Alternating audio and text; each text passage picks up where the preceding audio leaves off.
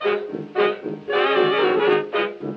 the hallowed hallways of Shed High School, from WSHDLP Eastport, this is Round the World with your host, Cracklin' Jane from Eastport, Maine.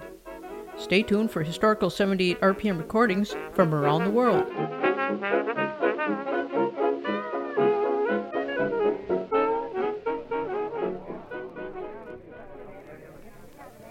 Ever wonder why there are different languages? Where do they come from?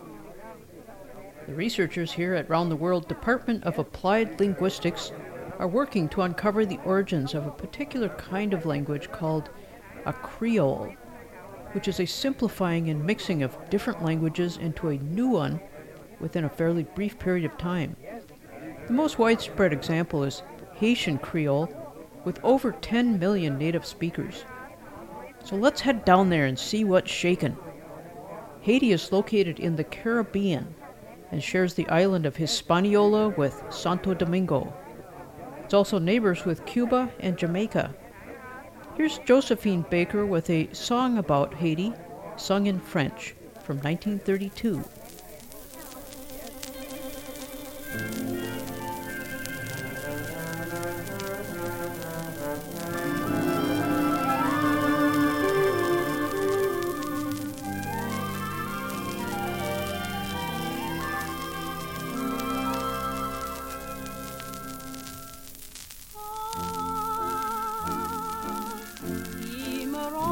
Mon pays, Haïti, oui, c'est toi mon seul paradis, Haïti. Quand je me rappelle tes forêts si belles, tes grands horizons, loin de tes rivages, la plus belle cage n'est une prison.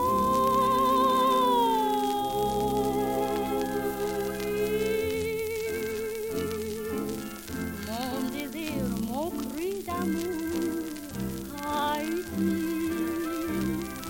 c'est de te revenir un jour.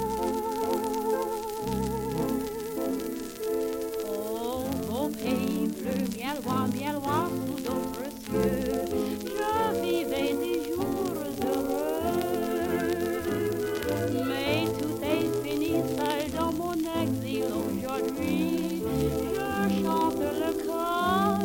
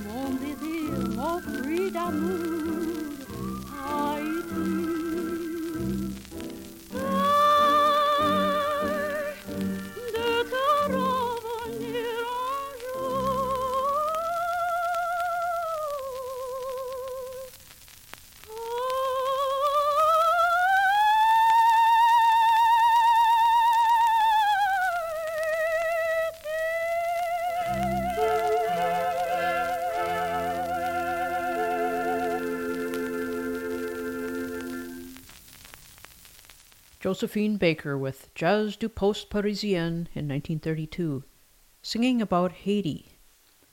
Most people in Haiti speak Haitian Creole, which is an interesting language because it has some of the grammatical structure of African languages, but draws much of its vocabulary from French. Let's listen to a couple of songs featuring some of the Congolese languages that form the basis of Haitian Creole. Then we'll hear some Haitian Creole songs themselves. We start with Tolingana, featuring Adikwa Nabana Longingsia Rumba from 1952 Congo in Africa.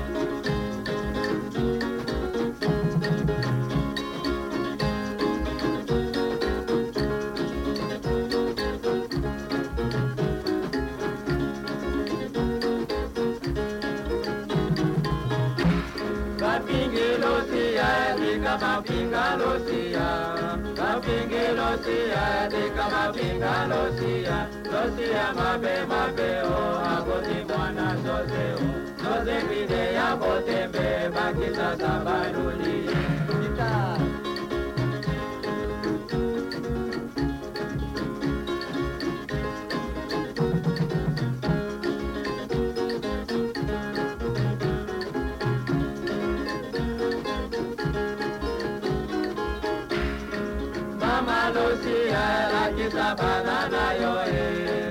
Mama Lucia, like it's a banana, yo, eh. Dengue na dengue, dengue, oh, Christina na ye, dengue, oh. Dengue na dengue, dengue, oh, Joseph na ye, dengue, oh. Ah, Pacoquina ye.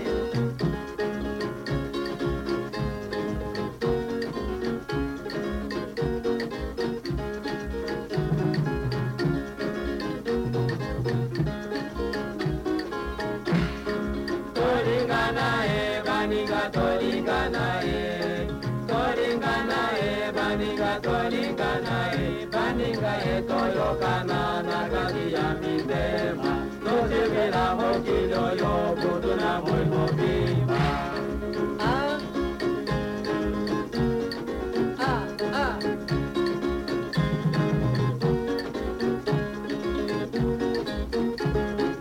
Olele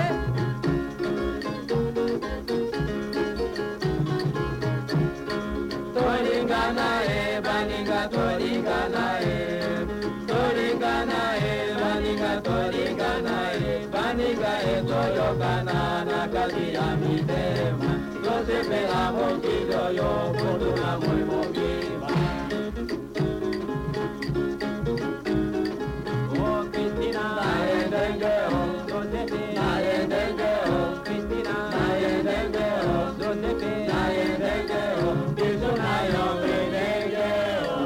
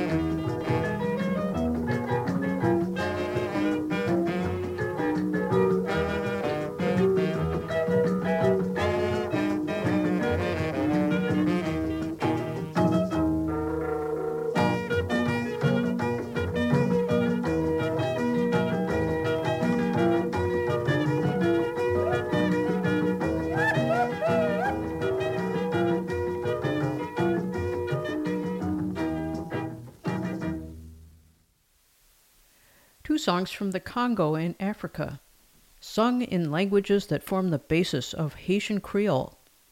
We just heard Titi, performed by Grand Cahier and L'African Jazz from 1953, which was preceded by the 1952 Adikwa Nabana Longensia Rumba, who gave us Tolling Ghana. Okay, so we heard a French song about Haiti and some Congolese songs. Let's hear what happens when we mix them to get Haitian Creole. Joseph Trujillo will sing Carolino Cao, a song of the Congo and Haitian folklore. He's assisted here in 1947 by Isael Saye and his orchestra.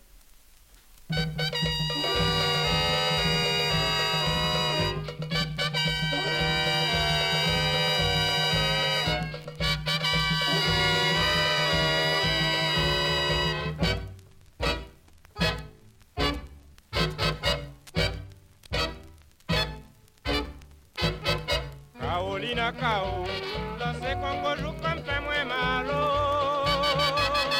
Carolina Cao, danse Congo jukan pe mwen malo. Danse Congo mla e Congo.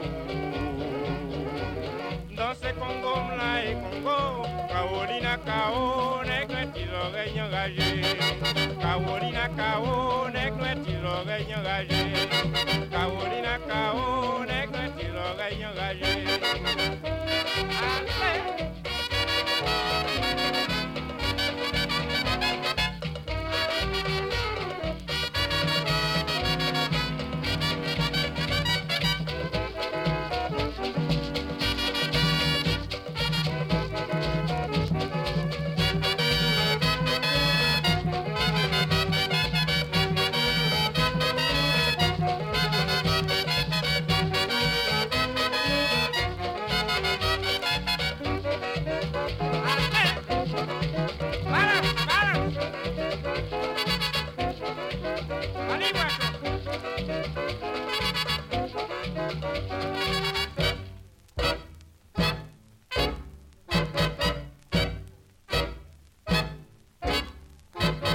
Carolina Cao, danse Congo jukan pe mwen malo.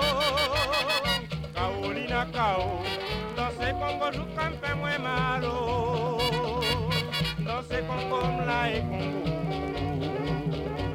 Danse Congo mla e Congo. Carolina Cao, nègre ti l'oreille enragée. Carolina Cao, nègre ti l'oreille enragée. Carolina Cao, nègre ti l'oreille enragée.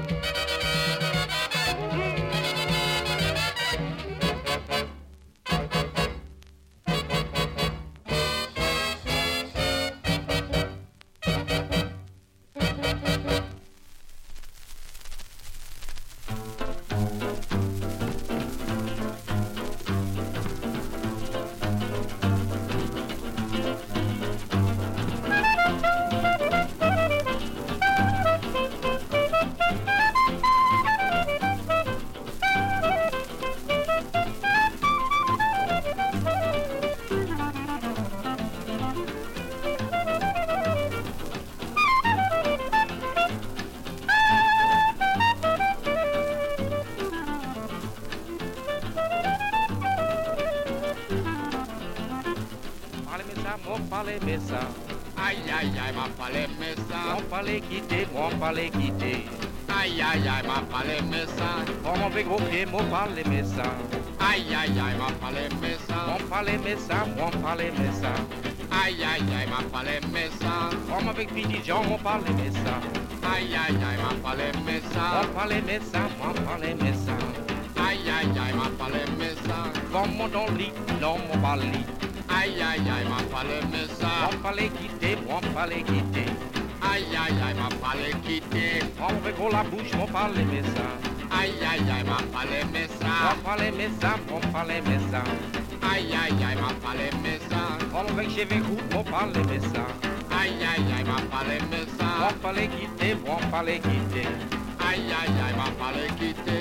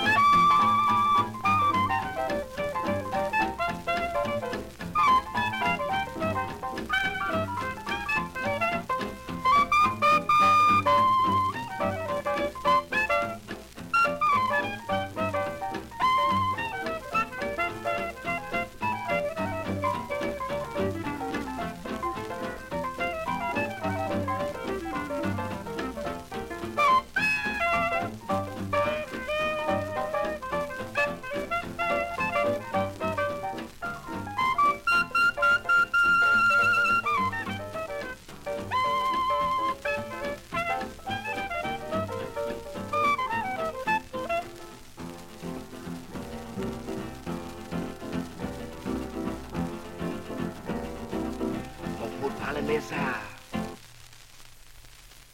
Danny Barker with Nick and his Creole Serenaders. That was Mo Pa Lemicas, recorded in New York City. And before that, straight from Haiti itself, Carolina Cao, featuring Joseph Trujillo with Isa El Saye and his orchestra.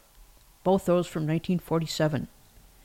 In addition to French and various African tongues, Haitian Creole is also made up of Spanish, Portuguese, English, and Arabic. Haitian bandleader Isa El Saye was a Palestinian immigrant to Haiti and joined the sizable Middle Eastern community there. Here he is again with Joseph Trujillo with the 1948 Haitian Creole song Panama M Tumbe.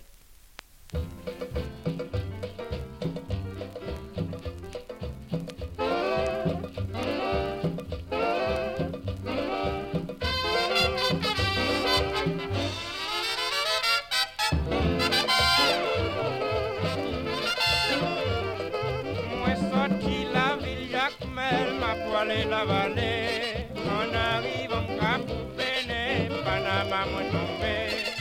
Moi sorti la ville Jacmel, m'a poilé la vallée, on arrive en Cap Béné, Panama moi tombé. Panama tombé, Panama tombé, Panama tombé, ça qui te llega ma série pour moi. Panama tombé, Panama tombé. Panama tombe, aquí te llega más el fumé.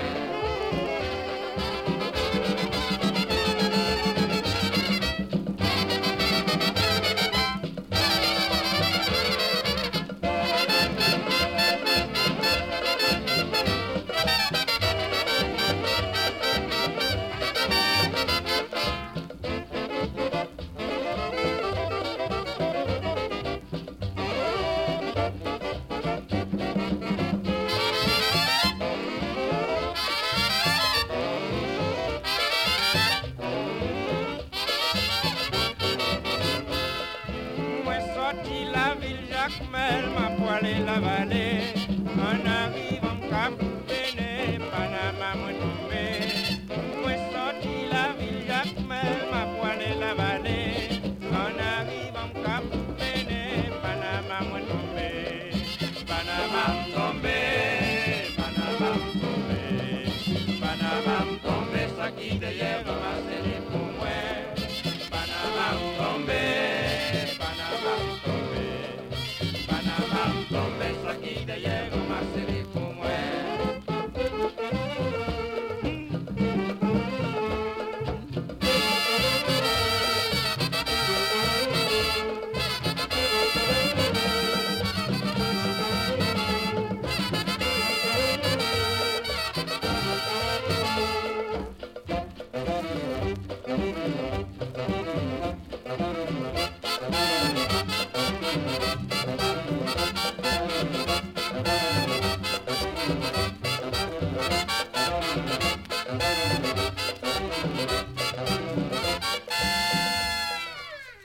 Panama tombé.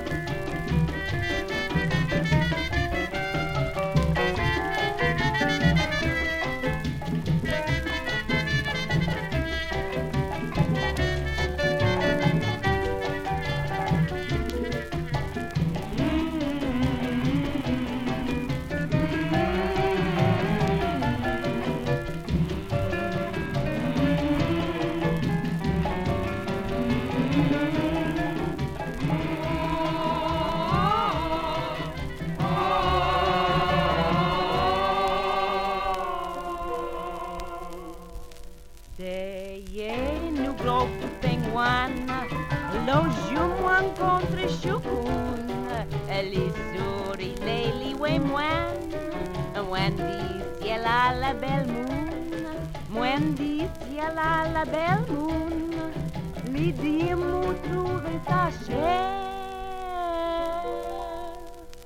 Les oiseaux tapaient contre nous mémoire. Les oiseaux tapaient Pieta, c'est trop grand la peine, car des fruits jolas, des pieds moins enchaînés, c'est trop grand la peine, car des fruits jolas, des pieds moins enchaînés.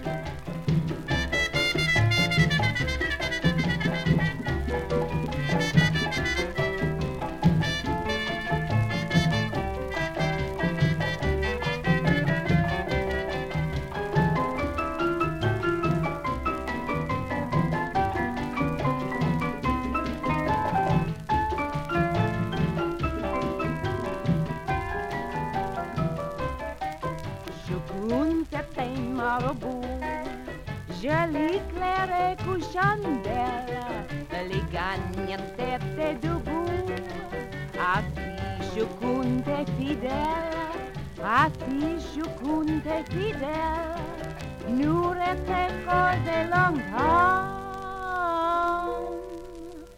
Les oiseaux savaient compter une fois. Les oiseaux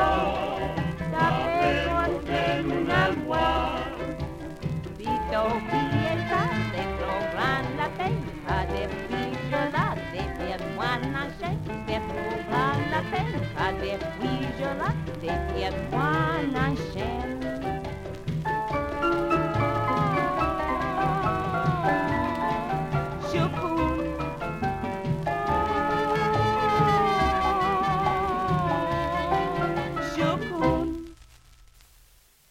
We just heard a Haitian merengue entitled Chokun.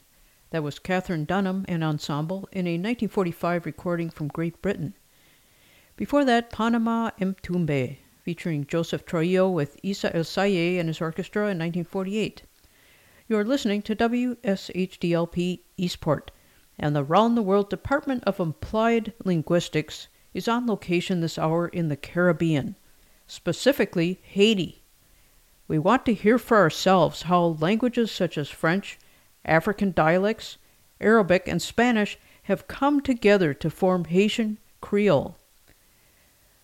But actually, let's take a little break from our linguistic studies to hear some other Haitian music. We have next a Haitian classical composer, Ludovic Lamotte, who studied at the Paris Conservatory. His mastery of piano led to his nickname, the Black Chopin. Here is a merengue composed by Ludovic Lamotte, entitled Vacances, and performed here by the Orchestra Internationale in 1928.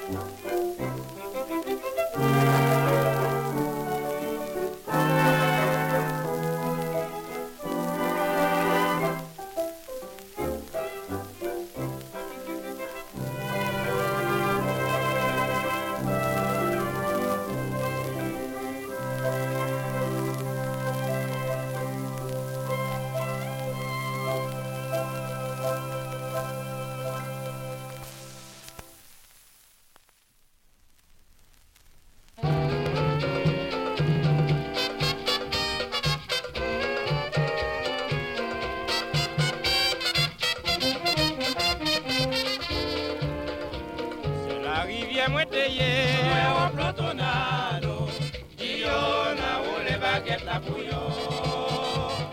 La vivia mueteye. Nuevo plotonado, que lo que sabón, que mi coquera mi capo, para verle que. Plotonado si la madre de no dan puyo. Plotonado si la madre de no dan puyo.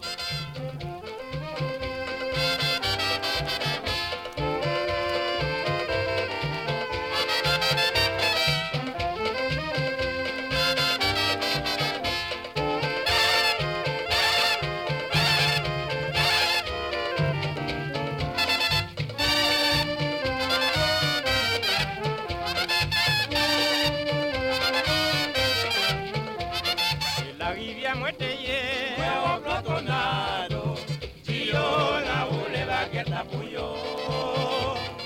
La vivia mueteye. Nuevo plotonado, que lo que sabón, que mi coquera mi do poco para verle que. Plotonado si la madre de no dan puyo. Plotonado si la madre de no dan puyo.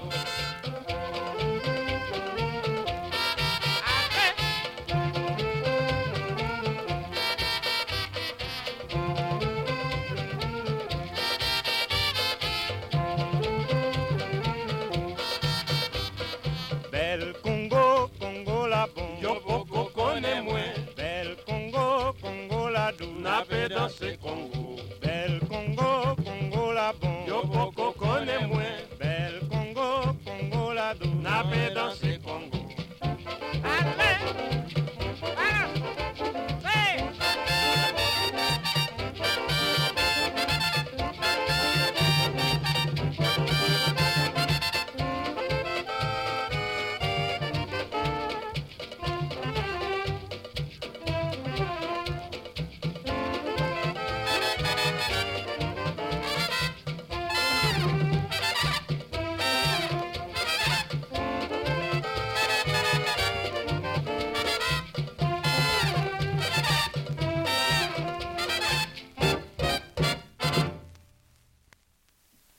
Plantonade, belted out by Joseph Trujillo and egged on by Isa El Saye and his orchestra in 1947. We're listening to the music of Haiti, sung in the Haitian Creole language, which combines French, Congolese languages of Africa, along with a few flavor packets of Spanish, English, Arabic, among others. Now, is English a form of Creole? This is a topic of heated debate. Some argue that Middle English was indeed a Creole in the sense that it started as a Germanic language, but after the Norman invasion in 1066, more and more Anglo-Saxon words were replaced with the French used by the ruling and educated class until the language was eventually transformed into what we would recognize as English.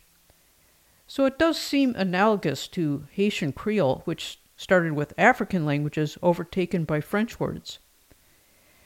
Now, Sidney Bechet would like to get into the Haitian music scene here. So here he is with Willie the Lion Smith and the 1940 Baba, based on original Haitian music.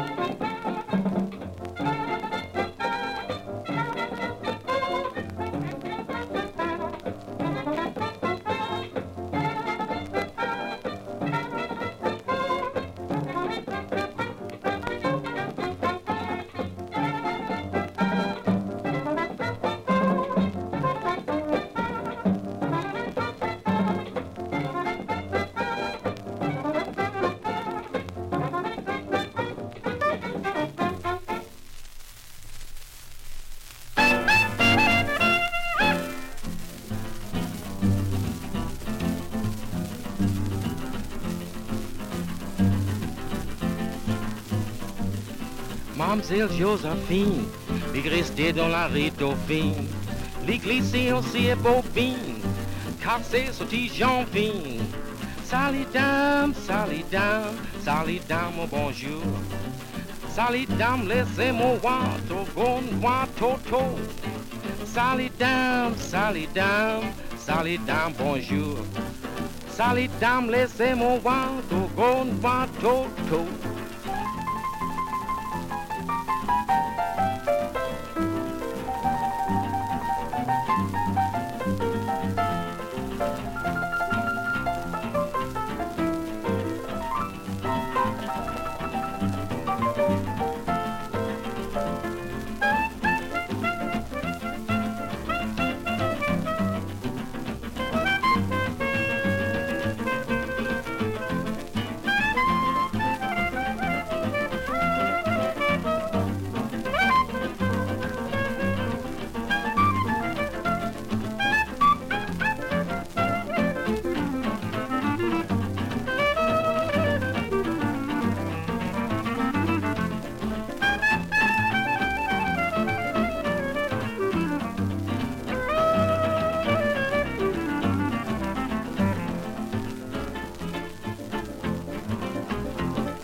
Jouez guitare là, Dan, jouez guitare là.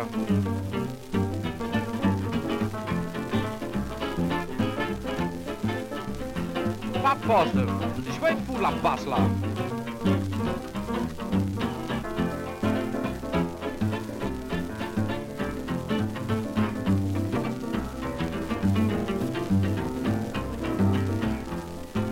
Si vous couez un pou pour moi, couez les dents et fricassés.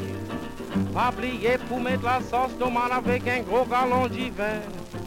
Salut dame, salut dame, salut dame, bonjour. Salut dame, laissez-moi voir, trop bon, voir, toto. Salut dame, salut dame, salut dame, bonjour. Salut dame, laissez-moi voir, trop bon, voir, go, go.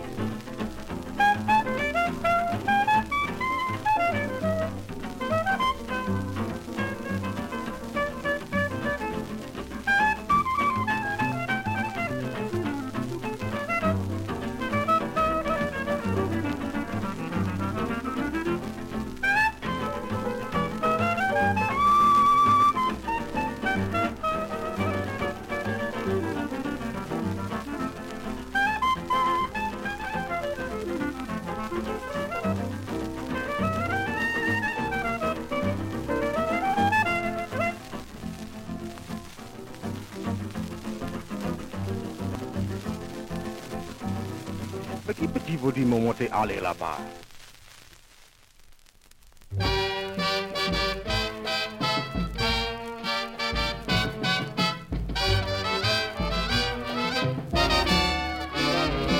Dis maman fait ti pas pour moi, pas quitter malé. Dis maman fait caresse pour moi, pas quitter malé. Dis maman fait dodo dans yeux, pas quitter malé. Dis maman fait caresse pour moi, pas quitter malé. Depuis quelques jours c'est une seule parole qui n'embouche tout petit monde qui prend l'école. Ou même avec moi nous c'est deux pigeons. N'a pas vivre la vie jusqu'à ce que nous mourions.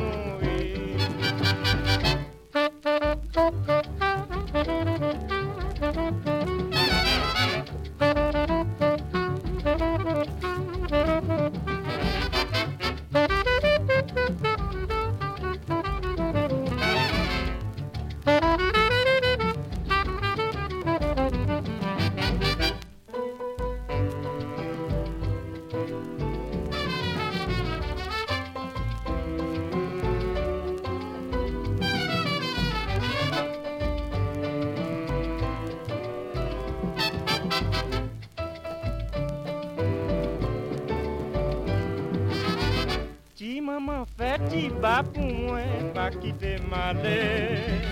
Si maman fait caresse pour moi, pas quitter malé. Si maman fait dodo dans yeux, pas quitter malé. Si maman fait ti bas pour moi, pas quitter Depuis quelques jours, c'est une seule parole qui n'embouche tout nous à l'école. Ou même avec moi, nous fait deux pigeons. N'a pas vivre la vie jusqu'à ce que nous mourions. Maman, maman là, tu vas pas comme ça, maman.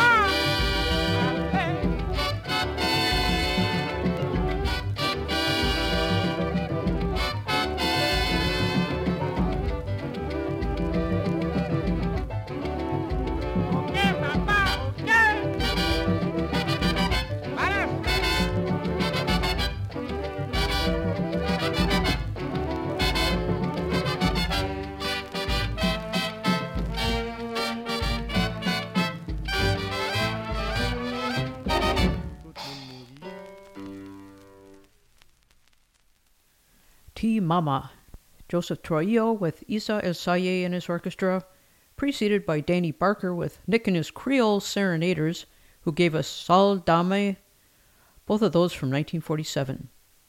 And the spectacular Creole collection was cast off with Willie the Lion Smith and the Sidney Bechet Orchestra doing some original Haitian music entitled Baba. The Round the World Applied Linguistics Research Team is here studying the phenomenon of the Creole language, in other words, a language made up of an amalgam of other languages. The Haitian Creole we are focused on is comprised primarily of French and African tongues and can also contain Spanish and be found in Cuba. So it won't take long for our boat here to travel the 50 miles from Haiti to Cuba. And when we get there, we'll hear Vincentico Valdez Conjunto Tropical with their 1946 Al Campas del Tunare.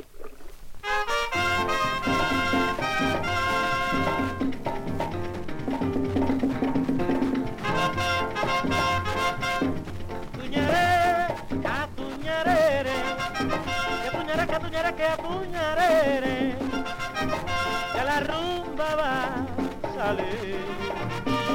Compadre Tuñaré, todos vienen arrollando, los tambores están sonando y la gente está bailando. Ya compadre Tuñaré, todos vienen arrollando. Tuñaré a Tuñaré, Tuñaré a Tuñaré. Tuñare, tuñare, tuñare, tuñare, tuñare, tuñare, tuñare, mira, pero que calla la bella ure. Tuñare, tuñare, tuñare, tuñare, tuñare, tuñare, tuñare, no, no. Ay, mira, mamá linda, mira la bella ure.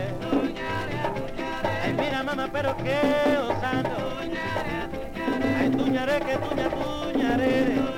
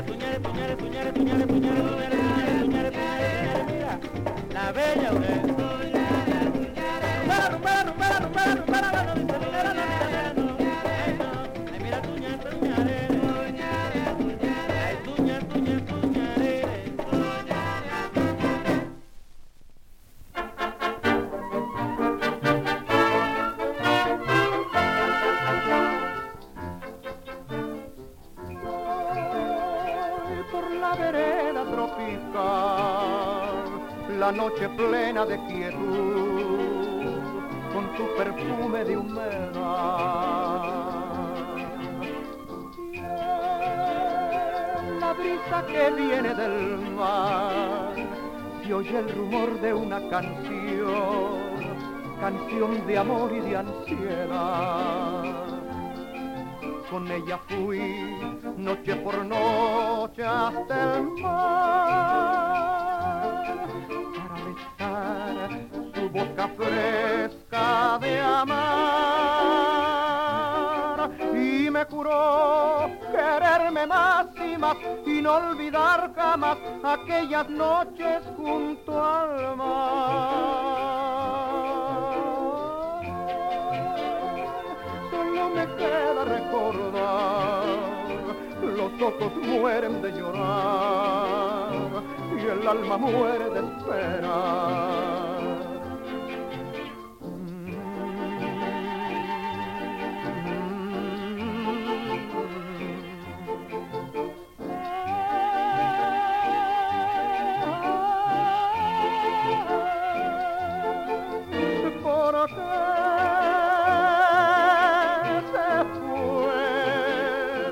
Tú la dejaste ir, vereda tropical, hazla volver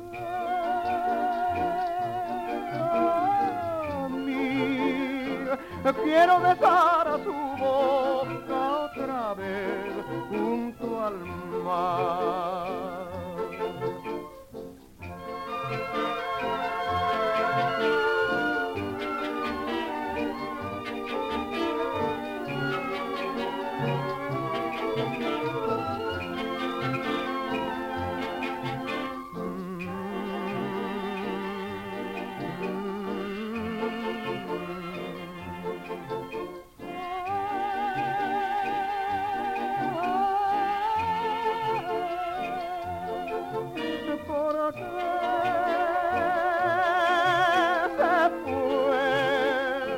Tú la dejaste ir, vereda tropical,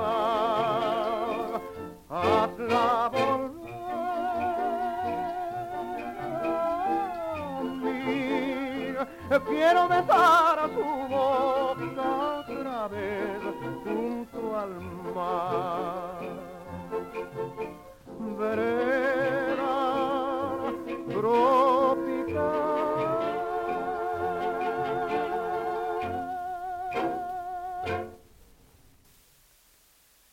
Two Spanish-language Cuban numbers. That was Vereda Tropical, sung by Juan Arvizu in 1941, and he was preceded by Vicentico Valdez Conjunto Tropical with their 1946 Al Campas del Tunare.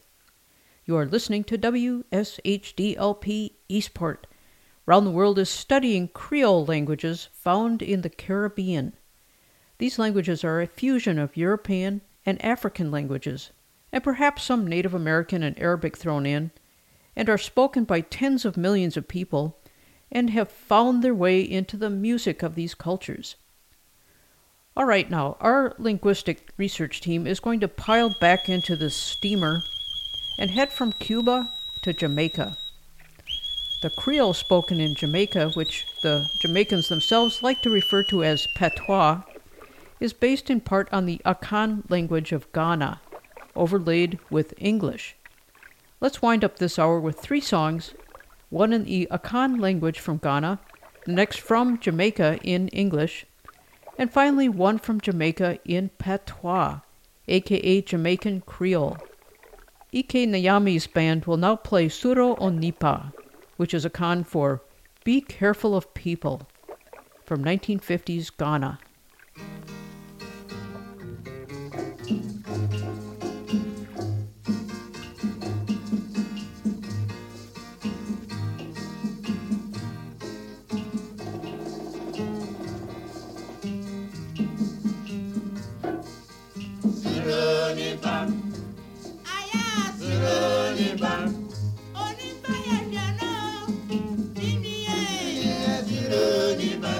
Bye.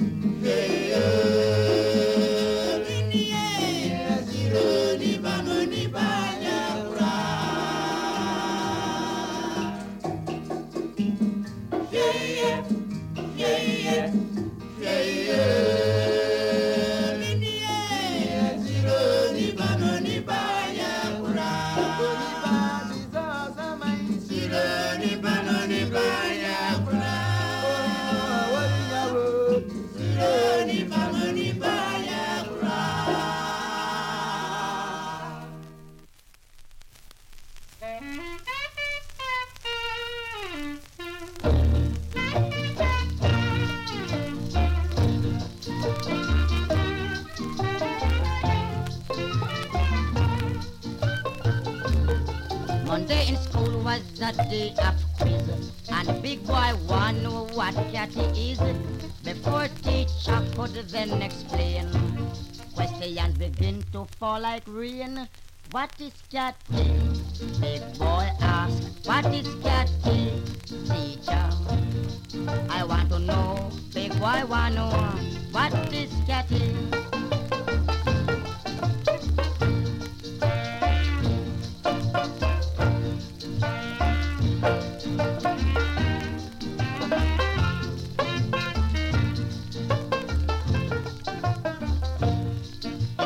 High, it's got it low. Well, cat is stand up to when it blow. It's got it deep, it's got it wide. It's got it something that I can ride. What is cat? Big boy ask, what is cat? Teacher, I want to know. Big boy want to know, what is cat?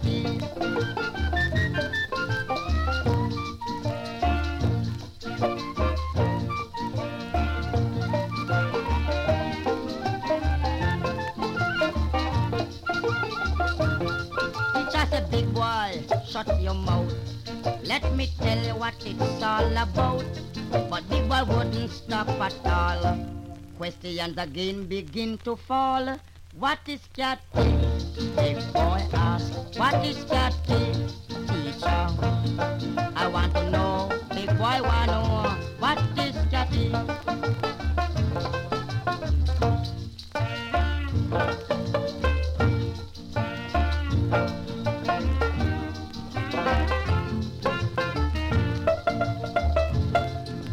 Make the boy feel good. Can cat cut or so hardwood? It's cat clean or surrounded by bush. To reach it, do I have to push? What is cat? Big boy ask, what is cat? Teacher, I want to know. Big boy want to know, what is cat?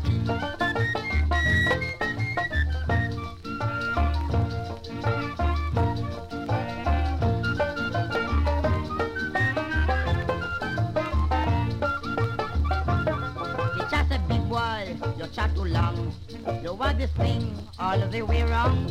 Catty is the same old pussy cat that is sleeping on the mat. What is cat? Big boy ask, what is cat? Teacher, I want to know. Big boy want to know, what is cat?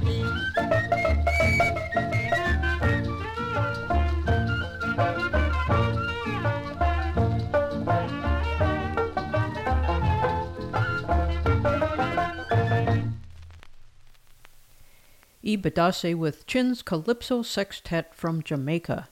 That was Big Boy and Teacher, sung in English. And before that we heard Ike Nyami's band from 1950s Ghana in the Akan language singing Suro Onipa. Now here is a Jamaican recording in Creole, aka Jamaican Patois, a combination of Akan and English. We have Lord Tanamo with Charlie Binger's 6, Pradil Tief.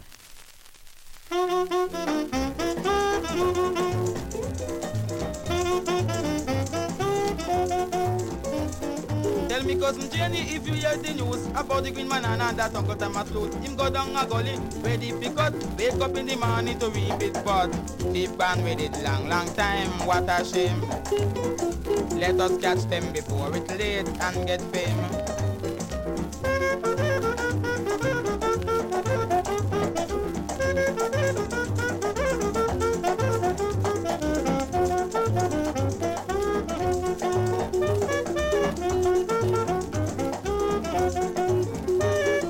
have to catch a rascal, we have to catch him quick. For everything we plant him, come on, it's a pick. Them root up the cocoa, dig up the yam. I must catch the thief for him wanting spin yam. Thief gone with it long, long time, what a shame. Let us catch them before it's late and get fame.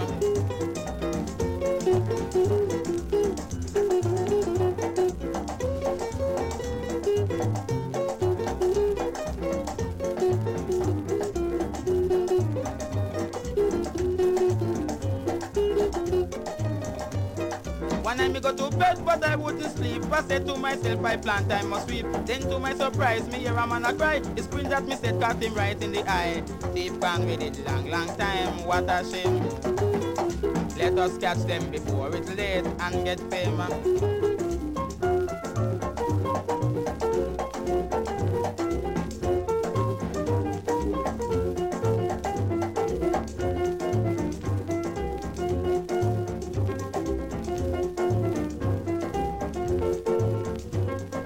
Have to catch a rascal, we have to catch him quick. For everything we plant them, come and a pick. Them root up the cocoa, dig up the yam. I must catch the thief for him wanting spin yam.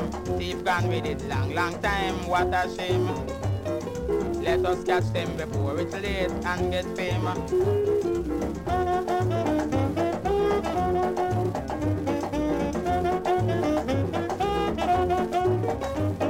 One night me go to bed, but I wouldn't sleep. I said to myself, I plant, I must reap. Then to my surprise, me hear a man a cry. He screamed at me, said, caught him right in the eye. Thief gone with it long, long time, what a shame. Let us catch them before it's late and get fame.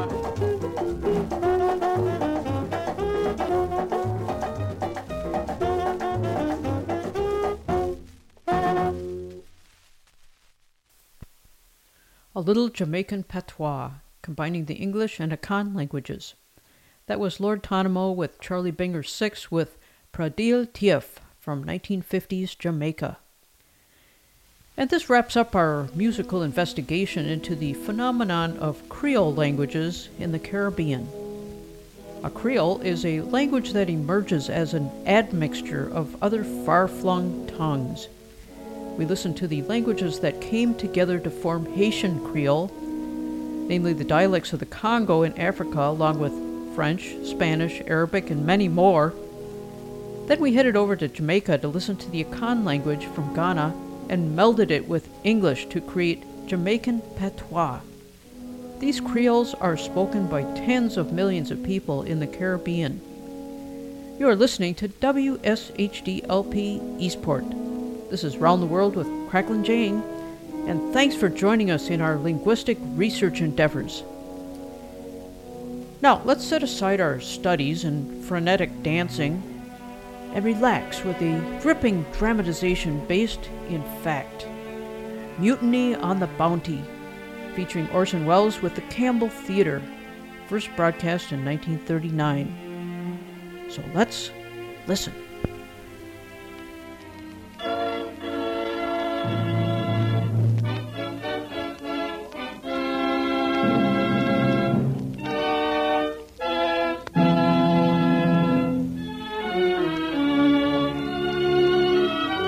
The Campbell Playhouse. Orson Welles, producer.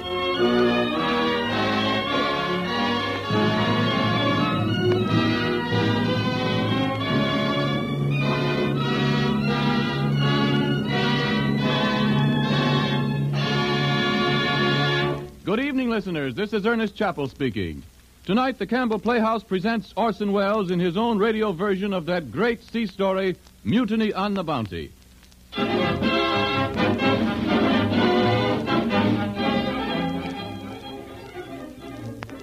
Good evening, this is Orson Welles.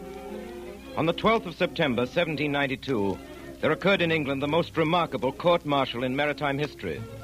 7 naval officers and men were on trial for their lives before the Lords Commissioner of the Admiralty on charge of high treason.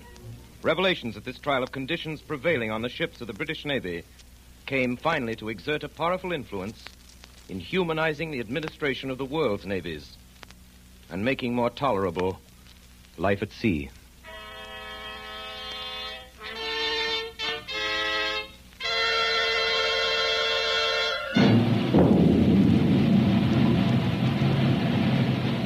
Prisoners, stand forth Roger Byam, midshipman. Here, sir.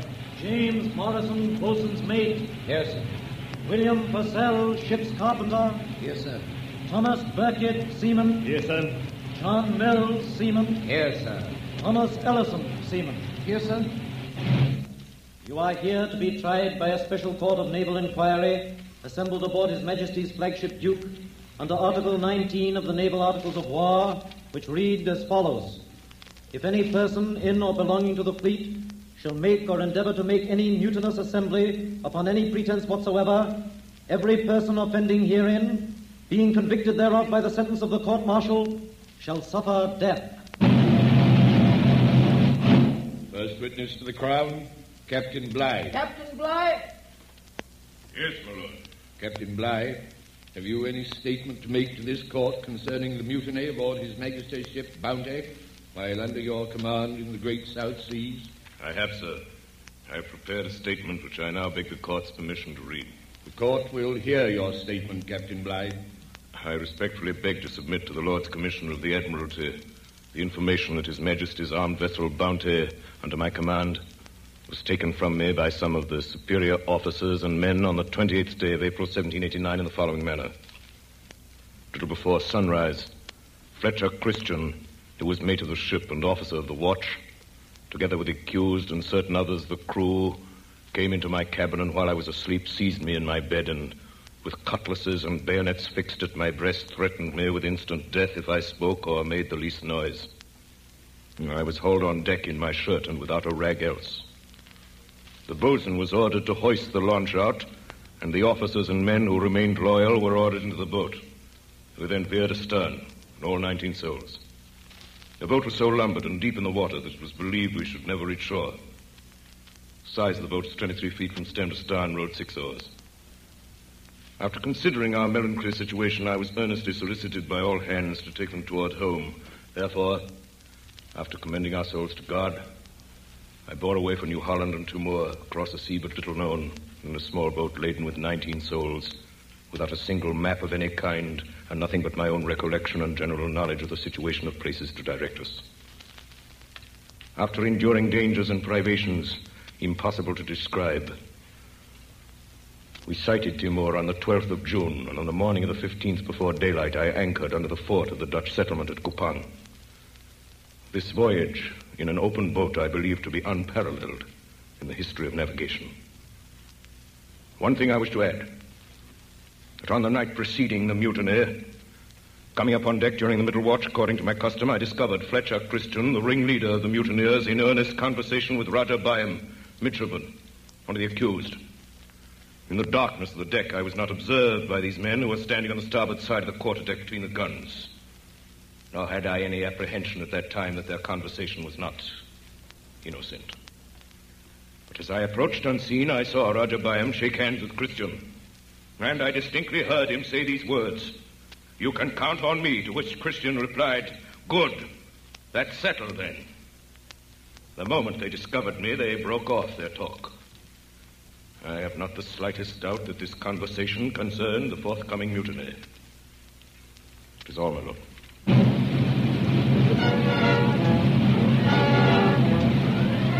Roger Byam, stand forth. Roger Byam, you have been accused with others of mutinous and piratical seizure of His Majesty's armed vessel Bounty. You have heard the Crown's witness. Roger Byam, do you plead guilty or not guilty? My lord and gentlemen, I declare before God and the members of this court that I am innocent, that I have never been guilty either in thought or in deed of the crime of which I am charged. Roger Byam, the court is now ready to receive whatever you may have to say in your own defense.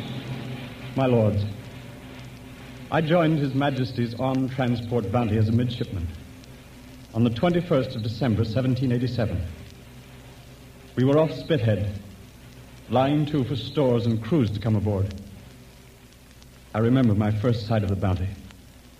The crew crowded in the afterdeck around the huddled form of a man, lashed to the capstan spar, and Captain Bligh reading from an Admiralty order. If any person in or belonging to His Majesty's fleet shall strike or endeavor to strike an officer, he shall be flogged in turn on board every ship of the fleet. Master at Arms? Yes, sir. How many lashes are due from our ship? 2 dozen, sir. Very well. Mr. Morrison? Yes, Captain Bligh. 2 dozen lashes. One moment, Captain. Yes, Surgeon. The prisoner is dead, sir. Lucky devil, we were only the 5th ship. Well, Mr. Morrison, what are you waiting for? But the man is dead, sir. Yes, I heard the surgeon's report. Come, my dinner's getting cold. 2 dozen lashes, Mr. Morrison. 2 dozen lashes, dead or alive. 2 dozen it is, sir.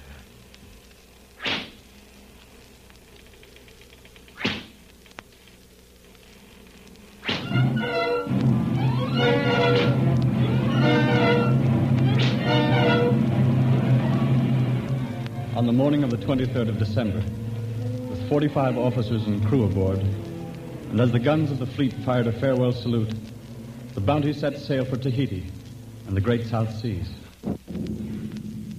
Lieutenant Christian. Aye, Captain Bligh. Take charge of raising anchor, sir. Very well, sir. Fryer, the topsails. Aye, sir. Purcell. Aye, sir. Tinkler. Aye, sir.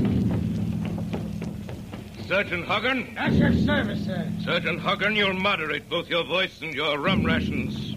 At your post. Very well, sir. Mr. Morrison, we're ready, sir. Aye, sir. All hands out or down here. Lash and carry. All men to their stations! All men to their stations! Hold short, men! Close the topsails. Are you asleep on the foretopsails? The main topmen are off the yard. Are you alive, you crawling caterpillars? Way anchor, men! Yo heave ho! Yo heave ho! Close the forecards. Ho! Get the mainsail at us. Ho!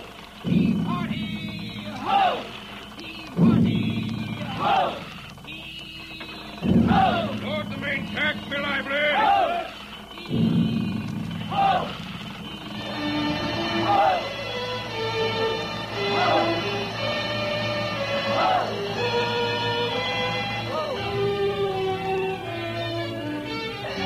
On Christmas Day, we passed Land's End, and the Bounty headed away to sea with topgallant set. She was a small ship, as you know, of little more than 200 tons. And the great cabin aft was rigged as a garden for the transportation of breadfruit trees from the island of Tahiti to the West Indian plantations. Thus, the ship's quarters were more than usually crowded, a circumstance which undoubtedly affected the temper of its company. The officers messed in a screened-off space on the lower deck, aft of the main hatch. At the captain's table sat Mr. Fryer, this ship's navigator, an elderly man long in the service of His Majesty's Navy, and Mr. Christian, the mate, a man of only 24, of fine presence, from a good English family. Don't you talk to me about seamen, Mr. Christian. I know them better than you. Curse them, a lazy, incompetent lot of scoundrels. Heaven knows the captain has trials enough with such a crew. Dregs of public houses. They don't know a sheet from a tack. I venture to differ with you, Captain Bligh. I should call Ellison and Mills first-class seamen. Even Burkett, though he may be willful... Willful, eh? Burkett's an insolent hound. I have my eye on him. Slightest report of misconduct, I'll have him seized up and flogged. If I may express an opinion, Captain Bligh. Yes, Mr. Christian. Burkett's a man to tame with kindness rather than with blows. La-di-da, Mr. Christian. On my word, you should apply for a place as master in the young lady's seminary. Kindness, indeed. A fine captain you'll make with such ridiculous notions. Our seamen understand kindness as well as they understand Greek. Fear is what they do understand. Without fear, mutiny and piracy would be rife on the high seas. Aye, there's some truth in that, sir. I can't agree. Seamen don't differ from other Englishmen. There are some, the best of them, who will follow a fair and kind officer to the ends of the earth. Rot. As far as I trust them as the end of a yardarm. If you have to talk such nonsense, Mr. Christian, don't do it in my mess where I have to listen to you. Very well, Mr. Bligh. In the future, I shall dine where my opinions are more acceptable.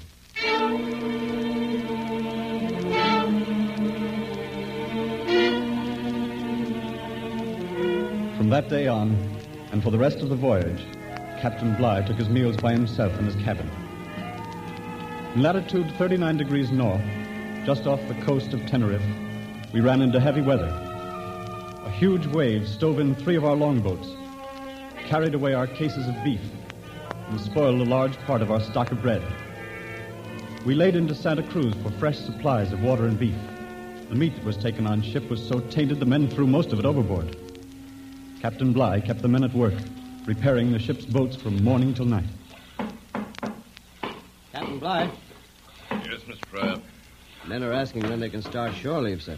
So they can get drunk in the taverns, I suppose. We've been at sea nearly 8 weeks, sir.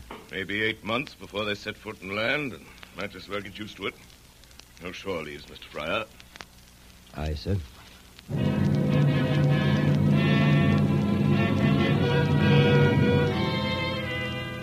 We left Santa Cruz at the end of February. We carried no purser. Bligh filled the office himself, assisted by Samuel, his clerk, a smug, tight-lipped little man who was believed to be the captain's spy. On Monday of every week, he and Captain Bligh opened up the casks and checked over the supplies in the storeroom. 18 pounds salt beef. 18 pounds, sir. What's wrong with that keg bucket? Seems like it's been opened, sir. Oh, so it has. Mr. Fryer, come here at once, sir. Mr. Fryer, Captain Bligh calling you, sir. Yes, Captain? One of these casks has been opened and 2 cheeses are missing. Well, they may have been short-weighted when we were provisioned, sir. They were not, Mr. Fryer. I checked them. These cheeses were stolen. Well, perhaps you'll recollect, sir, that while we were at Spithead, a cask was opened by your order and the cheeses carried ashore. Hold your tongue, Burkett. Boat is manned by a pack of thieves. Surely, Captain, you don't think that You're all in collusion against me, officers and men. But I'll tame you, by heaven I will. I'll make you eat grass before I'm done with you. Samuel! Yes, sir? If the allowance of cheese is stopped, and the officers too, mind you, until the deficiency is made good. Yes, Captain. And Burkett, if I hear another word out of you, I'll have you seized up and flogged to the pole. Samuel, you lock the storeroom. Bring the keys to my cabin.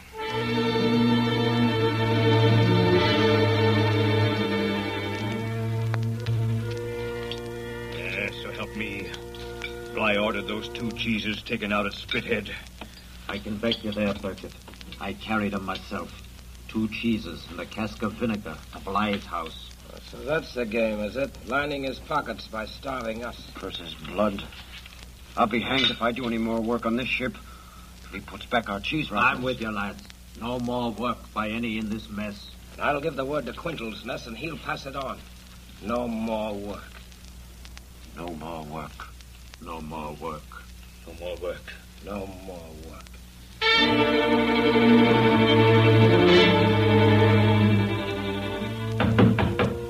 Come in. Captain Bligh. Yes, Mr. Christian.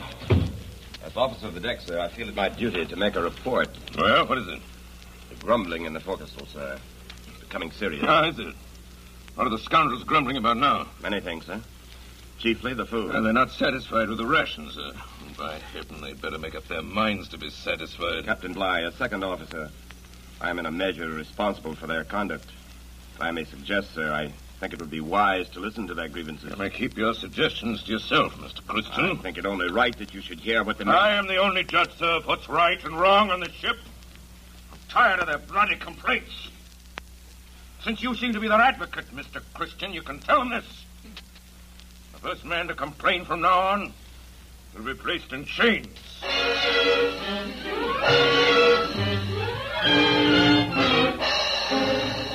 About 100 leagues off the coast of Brazil, the wind chopped around to north and northwest, and the Bounty lay becalmed. Here, another incident occurred to aggravate the resentment of the men. We'd been at sea 6 months, and for 10 weeks now, outside of the officers' mess, there had been no fresh food of any sort on board the Bounty. Taking advantage of the calm, the crew employed themselves with fishing for shark, with pieces of rotten pork for bait. There he goes, look, the shark! Right under the bows. Give him the bait there. Strike the line. He's thinking of lads. Look smart. Got him, Burkett? Hooked, by heaven. He's on. He's a big one. Go to the moon tower horn is on deck with him. Heave ho! Heave ho! Here he comes. Heave He's a big one, all right. Heave ho! That'll settle him. Straddle him now. At him, boys. At him with your knives. Slice him up, men. Careful there, Mills. With that cutlass, watch where you're cutting. Shark meat's good eating. It's better than dried dog's meat any day. Look out. Someone's coming. It's Samuel. Samuel. Captain's spy. He doesn't get a scrap of the shark's meat. You hear, men? Not a scrap. Fine catch, eh, man? I say it's a fine catch of fish you got there. I must have a slice, eh, Mr. Burkett? So you must have a slice, Mr. Samuel. Well, I must have a glass of grog and a stiff one, too. If you eat shark today... Come, my good man. You have enough fish there for a dozen. You have enough grog stored away for 1,000, by heaven. It's for the captain's table I want it. Catch him a shark yourself. This is mine. He gets the best of the bread and the pick of the junk cask as it is. You forget yourself, Burkett. Come. Give me a slice. That large one, and I'll say nothing. Devil with you. You take your slice right in your sneaking face.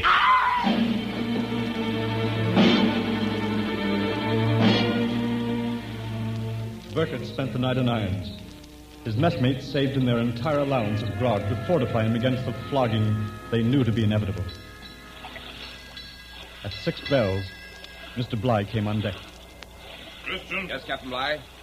Call all hands on deck to witness punishment. Yes, sir. All men on aft deck, Forson. Aye, Mr. Christian. All hands out on deck! All hands! All hands, sir! All hands! I report all men on deck, Captain Bligh. Very good, Mr. Christian. Rig the gratings, Mr. Purcell. The gratings are rigged, sir. Thomas Burkett, step forward. Anything to say? No, sir. Strip! Mr. Norton, seize him up. Seized up, sir. Thomas Burkett, for mutinous conduct, I sentence you to 3 dozen lashes. Morrison. Yes, sir. Mr. Morrison, see that you lay on with a will. Report to me at breakfast when you're done. Yes, sir.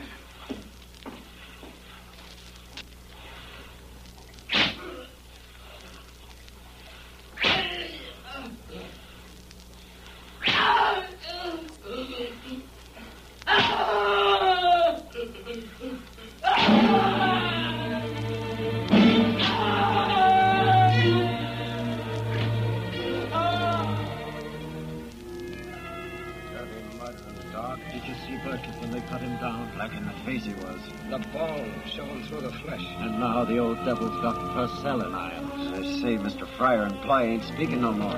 Pretty past that for a ship what's got half the world between her and England. Wait till we get back. It'll be a day of reckoning for old Bligh. Aye, and maybe before we get back. What are you saying, Mills? We got to get back to England, don't we? We could get back without Bligh if we had to. There's a man that could take the bounty home. I and a better man than Bligh. Christian, you mean? Christian. Yeah, that's right. Mr. Christian. Mr. Christian.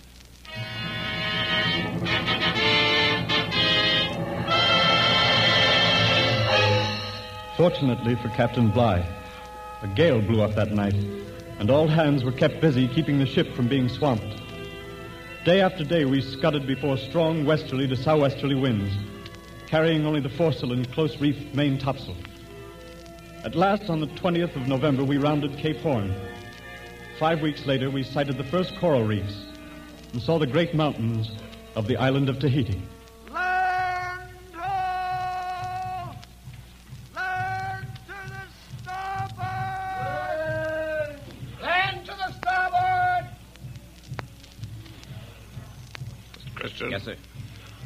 Taking sounding. Yes, sir. Mills? By the Mark 8, by the deep 7, water shoaling. Fair anchor. Yes, sir. Morrison, all men to their stations. All men to their stations! Well, there it is, Mr. Christian. The Isle of Tahiti. Long, hard voyage. By heaven, there it is at last. Looks like a beautiful island, Captain Bligh. It is.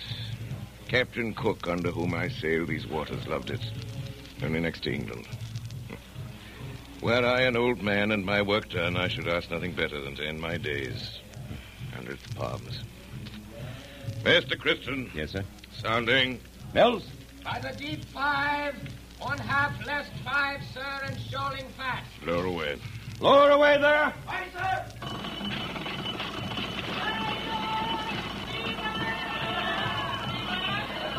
Natives coming aboard, sir. Lower the line. Aye, sir. Mr. Christian. Yes, sir. Set a watch. see that those thieving yellow devils don't steal anything when they come aboard.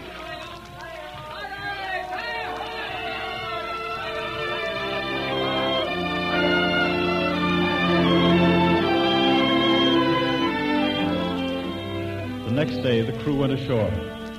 The danger of the mutiny seemed past. The hardships of the voyage were soon forgotten. We lived on the fat of the land, amongst affectionate native friends. Those were the happiest weeks I ever spent. Our host was the chief of the island. He had 2 daughters, Hina and Tahani. Mr. Christian and I used to visit them often. The 4 of us would go swimming, sporting in the breakers or lying on the white sand of the coral beach.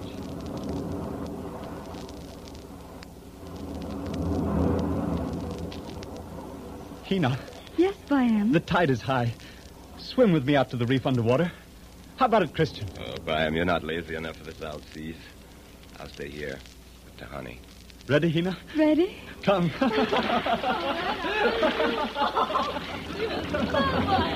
You English, you swim like frogs. I'll show you when we get to the reef.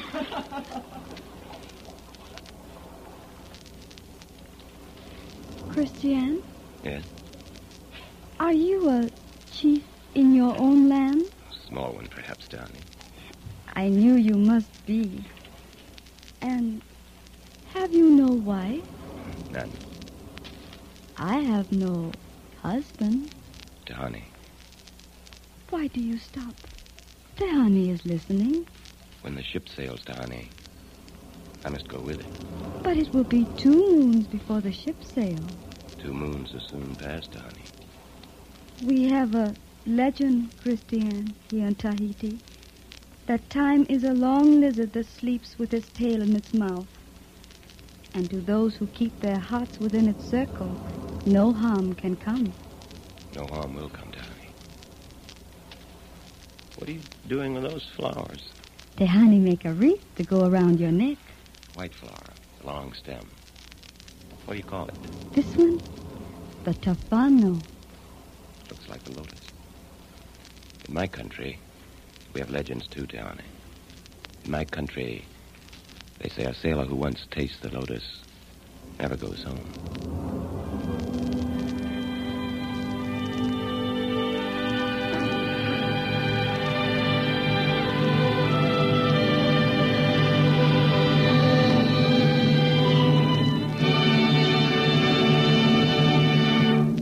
You are listening to the Campbell Playhouse presentation of Mutiny on the Bounty.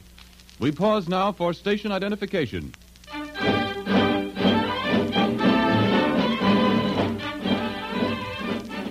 You are listening to WSHD-LP Eastport.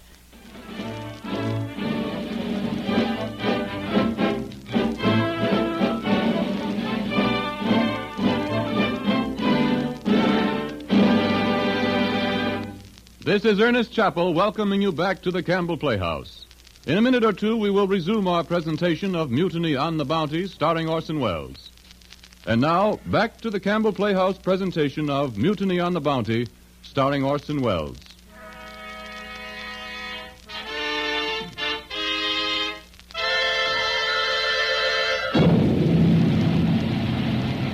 Prisoners, stand forth. Roger Byam, midshipman. Yes, sir. James Morrison, boatswain's mate. Yes, sir. William Purcell, ship's carpenter. Yes, sir. Thomas Burkitt, seaman. Yes, sir. John Mills, seaman. Yes, sir. Thomas Ellison, seaman. Yes, sir. Roger Byam, have you anything further to say in your defense? I have, my lord. Toward the end of March, it became evident to all hands that the Bounty would soon sail. More than 1,000 young breadfruit trees in pots and tubs had been taken on board. The relaxation of discipline now came to an end. Captain Bligh ordered Samuel to seize all the gifts which the friendly natives had given the men. With abundance around them, the crew were again put on slender rations. 2 of them, deserted to the hills, were caught and severely flogged. On our last visit ashore, Mr. Christian was more than usually silent.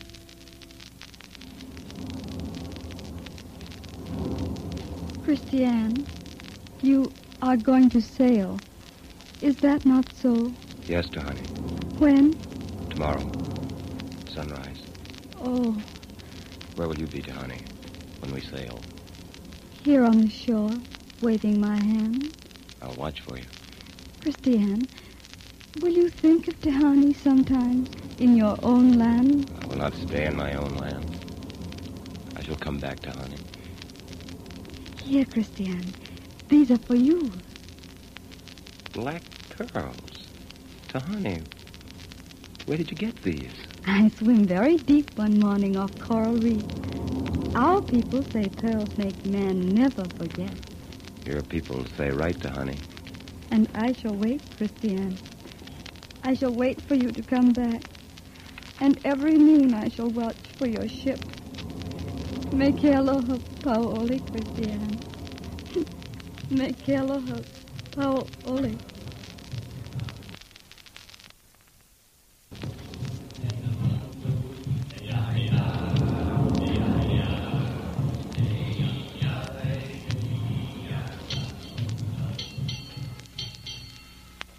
Mr. Christian, Mr. Byam, you're late, both of you. I'm sorry, sir. I didn't realize... We've got no definite time for our return, Captain Bligh. Come right a minute. Sure to be back by 4 bells. What you got there, Mr. Christian? Some gifts, sir, from our friends on shore. Mr. Samuel, Yes, Captain. you will take charge of these Indian curiosities which may be useful for trading in other islands. Yes, sir. One moment, sir. These things were given me as gifts for members of my family in England. Mr. Samuel, who heard my orders. Your bundle, Mr. Christian. Captain's orders. Very well, then. Take it. Mr. Christian, you still have something in your hand. Come, let me see what it is. Well, pair of pearls. They appear to be remarkably fine stones. Yes, sir. Give them to Mr. Samuel, please. Black pearls are highly prized in the Friendly Islands, where we shall do some trading. Surely, sir, you won't take these. They were given to me by a very close friend. Hand them over to Mr. Samuel. Captain Bligh, I've obeyed every order you've given me, and some of them with the utmost distaste. But this I refuse. I intend to keep this gift, sir, as long as I live. Very well, Mr. Christian. I accept your refusal, and I shall remember it.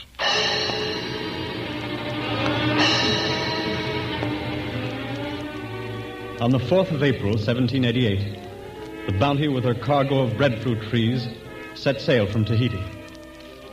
All went quietly enough until the evening of April 14th. That morning we left the island of Numuka in the Friendly Archipelago, where we did our usual trading with the natives. A great many coconuts had been brought aboard and piled up on the quarterdeck between the guns under the captain's eye.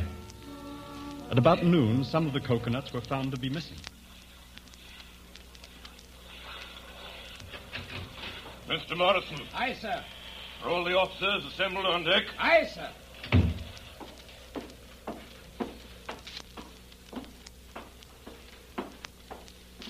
Gentlemen, attention.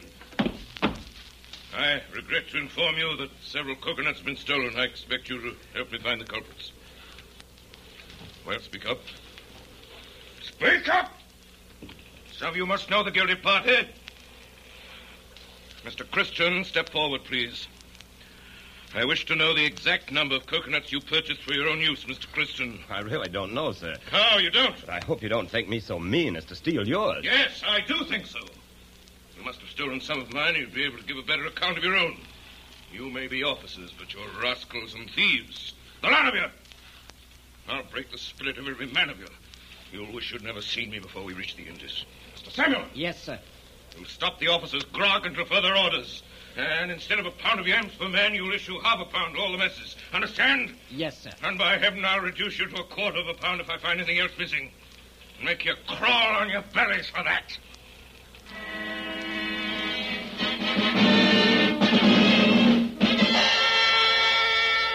It was feverish hot below deck that night, and there was an uneasy stirring in the forecastle.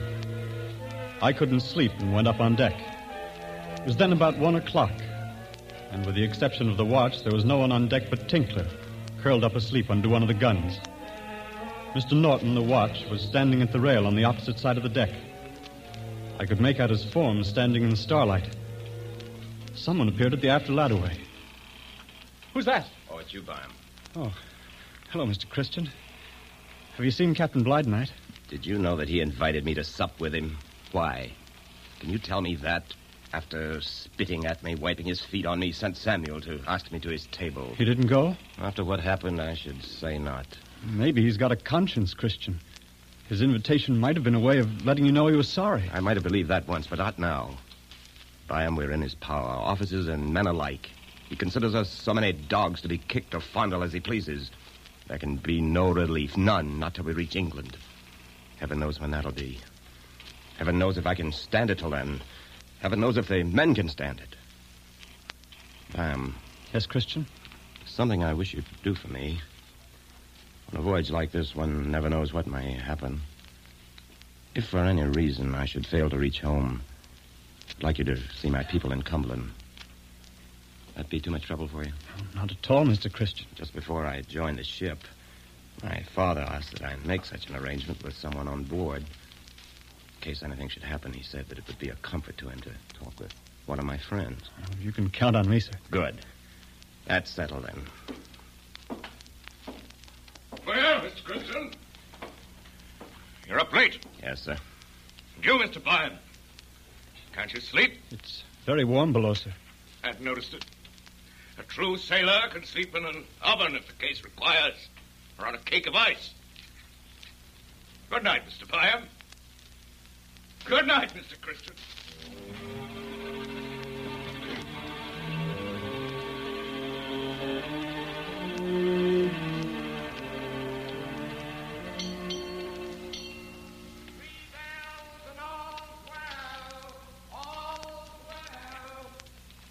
Smith.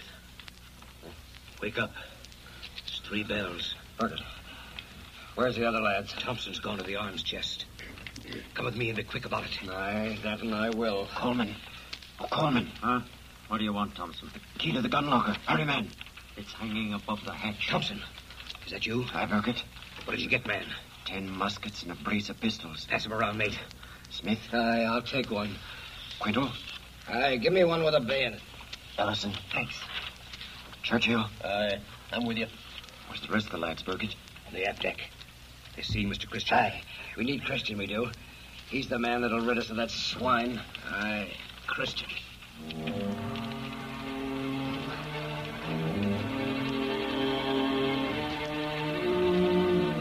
Mr. Byam! Mr. Byam, get up!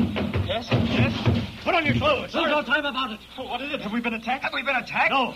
We've taken the ship. Captain Bly is a prisoner. What? Burkett, are you mad? Have you any idea what you're doing? We know what we're doing. Bly's done all this on himself. Now, by heaven, we'll make him suffer. I'm going to shoot the dog. Don't you try any of your young gentlemen's ideas on us, or we'll murder some more of you. Seize them up, Burkett. They're not to be trusted. Hold your tongue. Mind the gun locker. Come, gentlemen, hurry into your clothes. Oh, Quiddle. Yes, Burkett. Stand fast by that door there. No one's to come forward without my orders, you understand? Come on, aye. Now then, Come on, get boy. going. Up the ladder way. On deck with you. Captain Bly. Stand back. Don't move a step. Isn't there a loyal man among you? Will you hold your tongue, Mr. Bly? Or shall I shove this bayonet into your ribs? Go ahead, Christian. Murder me. Go on ahead. I'm master of this ship now, Mr. Master Bly, and of by this heaven, ship? I'll stand no more of your Christian, abuse. you traitor! I see you hung. I'll have you flogged. Hold your tongue or you're dead this Lift instant. the dog's throat. Let him have it. Quiet! Quiet, the lot of you. I'll give the orders on this ship. Beckett, get the other officers on deck. They're fetching him up, sir. Mr. Christian, think what you do. Release me. Lay aside your arms. Let's be friends again, Mr. Christian. Mr. Christian, I give you my word that nothing more shall be said of this matter. Your word is of no value, Captain Bly. What do you mean to do with me? Shoot you swine! Seize him up at the gratings, Mr. Christian. Give us a chance at him with the lads. Silence! We'll give you justice, Mr. Bly. Which is more than you've ever given us. What's your plan, Mr. We've Christian? a right to know. Aye, that we have. Mind what you're about, Thompson. I'm master of this ship. You're a mutinous swine! That's what you are, Christian. They'll never listen to you. They're... Maybe that'll teach you to hold your tongue. Mr. Christian. Stand back, Byam. Think what you're doing, Christian. This is my affair. Up the steps with you. Fryer, Put Purcell. down the gun. Over on that side of the deck with Byam and Morrison. Mr. Christian, are you in this? Yes, Mr. Fryer. I've taken the ship. None of you will be hurt unless you resist. What are you going to do with Captain Bly? Kill me! That's That's what the villain's going to do. Oh, Kill Mr. me. Bly, no, I'm not going to kill you. I'm going to put you adrift in the longboat. Longboat. That's right. Turn him Let at the the shots end. turn me loose in that rotten little boat, will you? 3,000 miles from land. What else is that but murder? Giving you a chance, Mr. Bly. It's more than you'd give me. Mr. Mills. Aye, Mr. Christian. Clear the launch and be lively. Aye, sir. Ellison, Quinton, give me a hand with the davits. Now, gentlemen, you have your choice. The rest of the men who haven't joined us, you stay on ship with me, or you go with Bly. I give you warning. Come with me and I'll see you hung. I'll stay. I'm with you, Mr. Christian. Stand on this side. I'm going with the captain. Not me. Over here, then. Mr. Fryer. Mr. Christian, listen to I've reason. no time, Mr. Fryer. Answer my question. I've sympathy for you, the wrongs you've suffered, but none whatever for what you're doing now. I have not asked for your sympathy, Mr. Fryer. Mr. Byam, what's your decision? Mr. Byam. I shall go with Captain Bly. Very well. Over here, then. On that side. Purcell? No matter what I think of Mr. Bly, I know my duty as an officer. Mr. Purcell, I shall remember that. All that are going. Mr. Bly, ready to man the launch? She's ready to lower, sir. In the boat, men. First, Mr. Bly. I'll never leave my ship of my free will. Very well. Carry your men. Into the longboat with you. Stand back. Stand back, gentlemen. Burkett, keep your musket ready if anyone makes a move. That's it. Into the boat, men. Keep him in, lad. Now, the rest of you, Fryer, Purcell, Nelson, all of you that are going, keep moving. Ellison's up in the supplies. In you get. We can't take any more. Christian, we can't take any more. Don't send it anymore. She's overloaded, Christian. She's overloaded with swamp. No more men. Don't swamp the boat, men. I'll see that justice is done you. Very well. Back the rest of you, Byam. Get back. Yes, Mr. Christian. Lower away, men. Aye, sir. Lower away.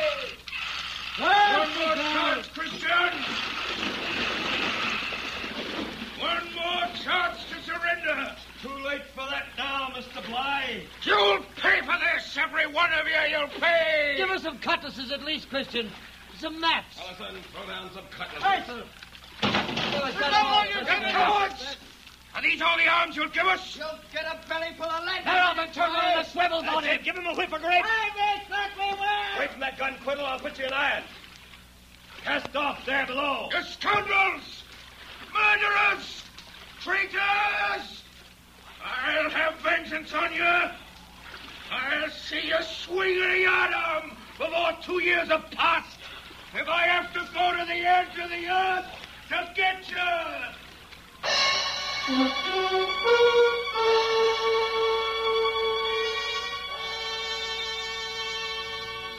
The launch was soon 100 yards from the ship, with Bly and 18 men crowded aboard. There was no chance of my joining them. A northeast breeze freshened and the Bounty began to gather way. Under Christian's command, we put back to Tahiti. There we parted.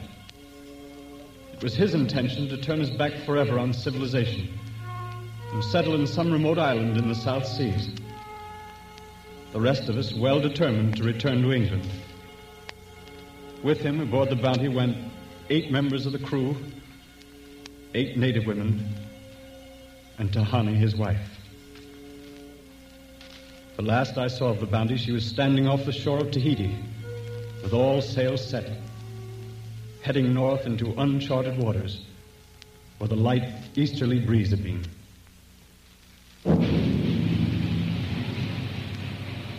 Prisoners, stand forth.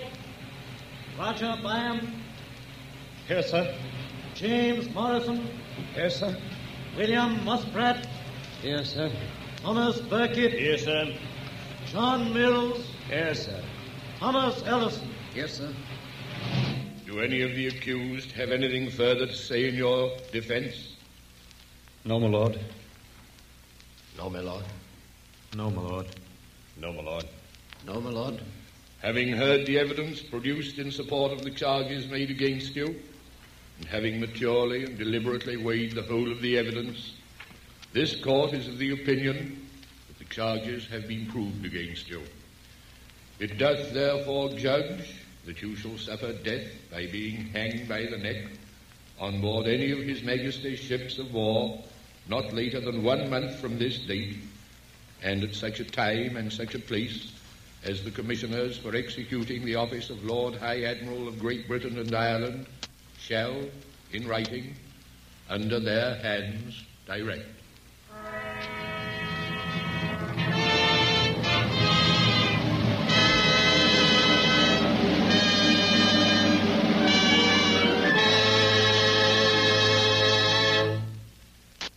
Our story tonight is the true account of an adventure at sea.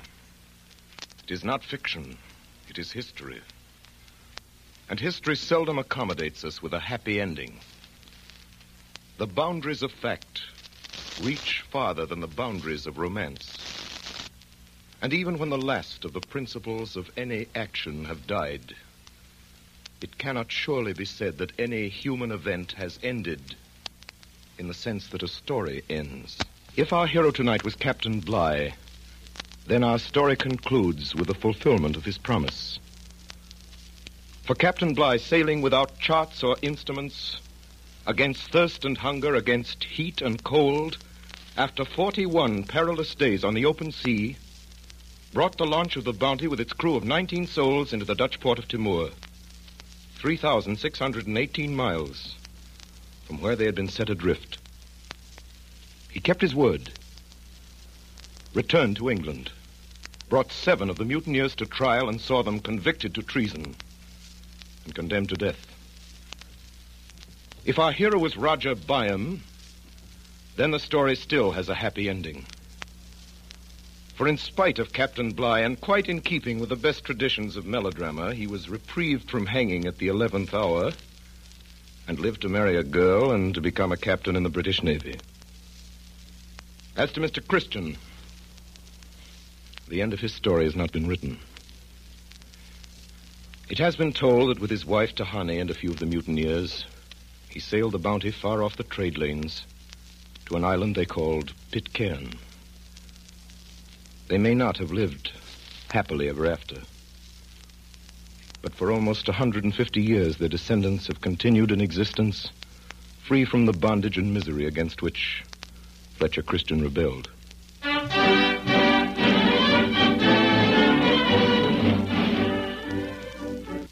And now, Orson Welles. Ladies and gentlemen, the last, or at least the latest chapter in the strange story of the mutiny on the Bounty, we're going to tell you tonight, before this broadcast is over. It was written only last summer, and only a few miles from this studio.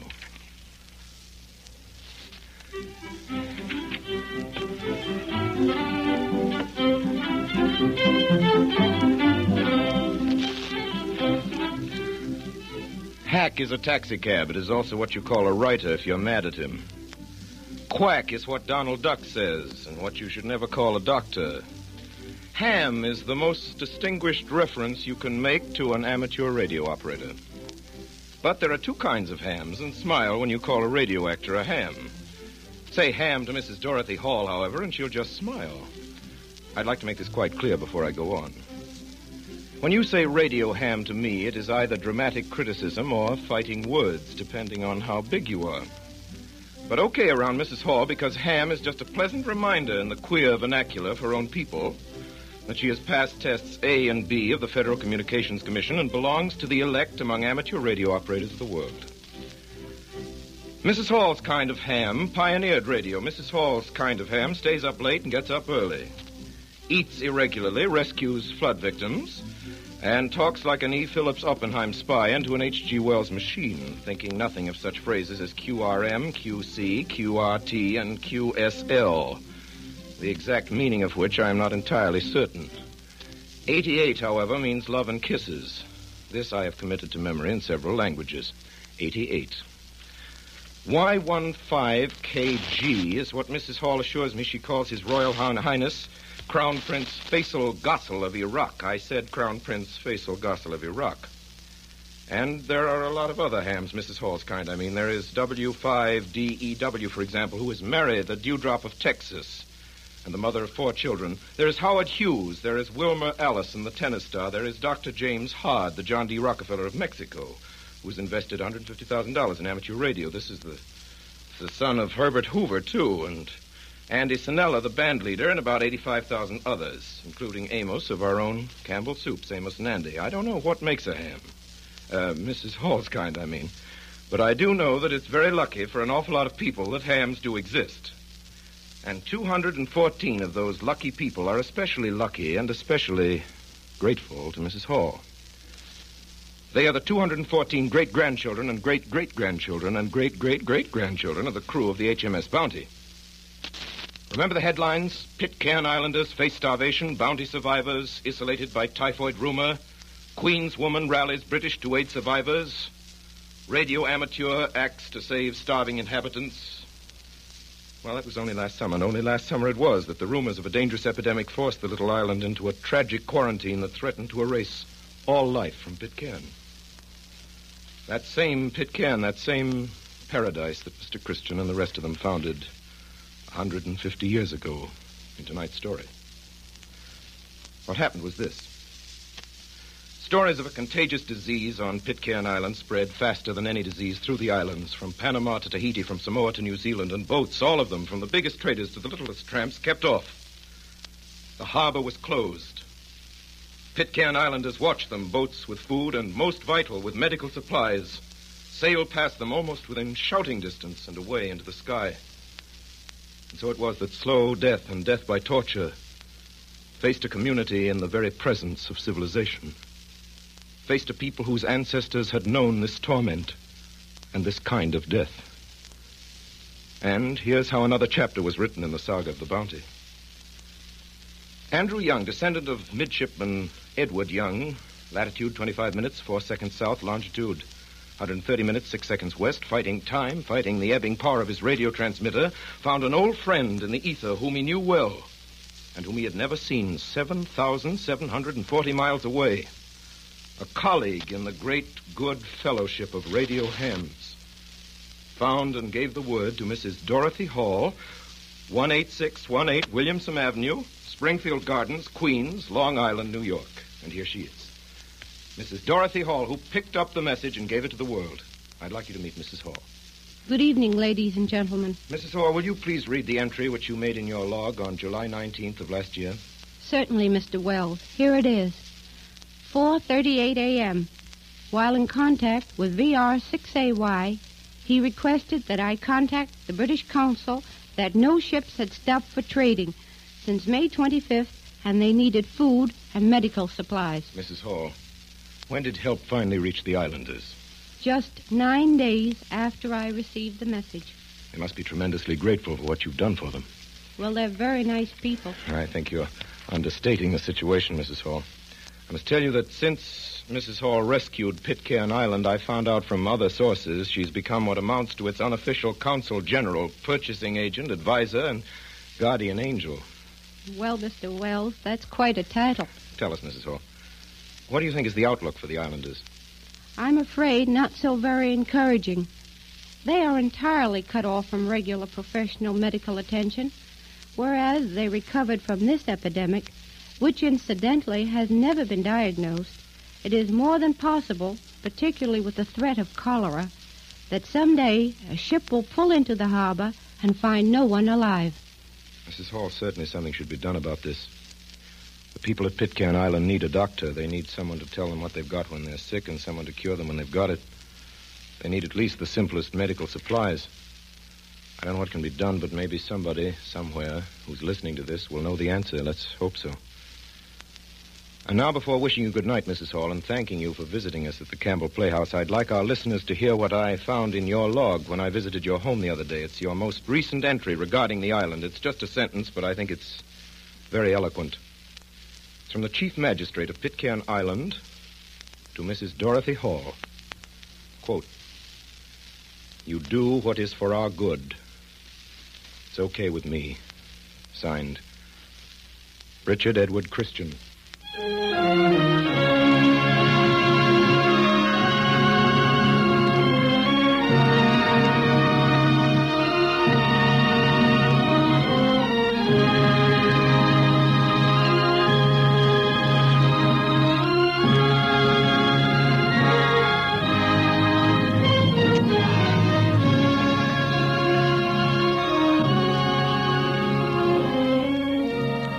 In tonight's broadcast of Mutiny on the Bounty, Captain Bligh was played by Orson Welles. Roger Byam was played by Carl Frank. Joseph Cotton was Fletcher Christian. Thomas Burkett was played by Ray Collins. Mr. Fryer by Frank Reddick. Morrison by Myron McCormick. Edgar Barrier was Purcell. Richard Wilson was Thompson. William Allen was Samuel. And Memo Holt was Tahani.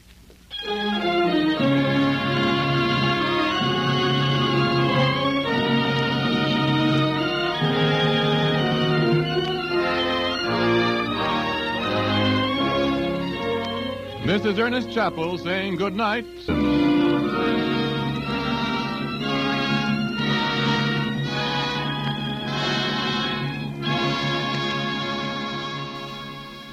You are listening to WSHDLP Eastport.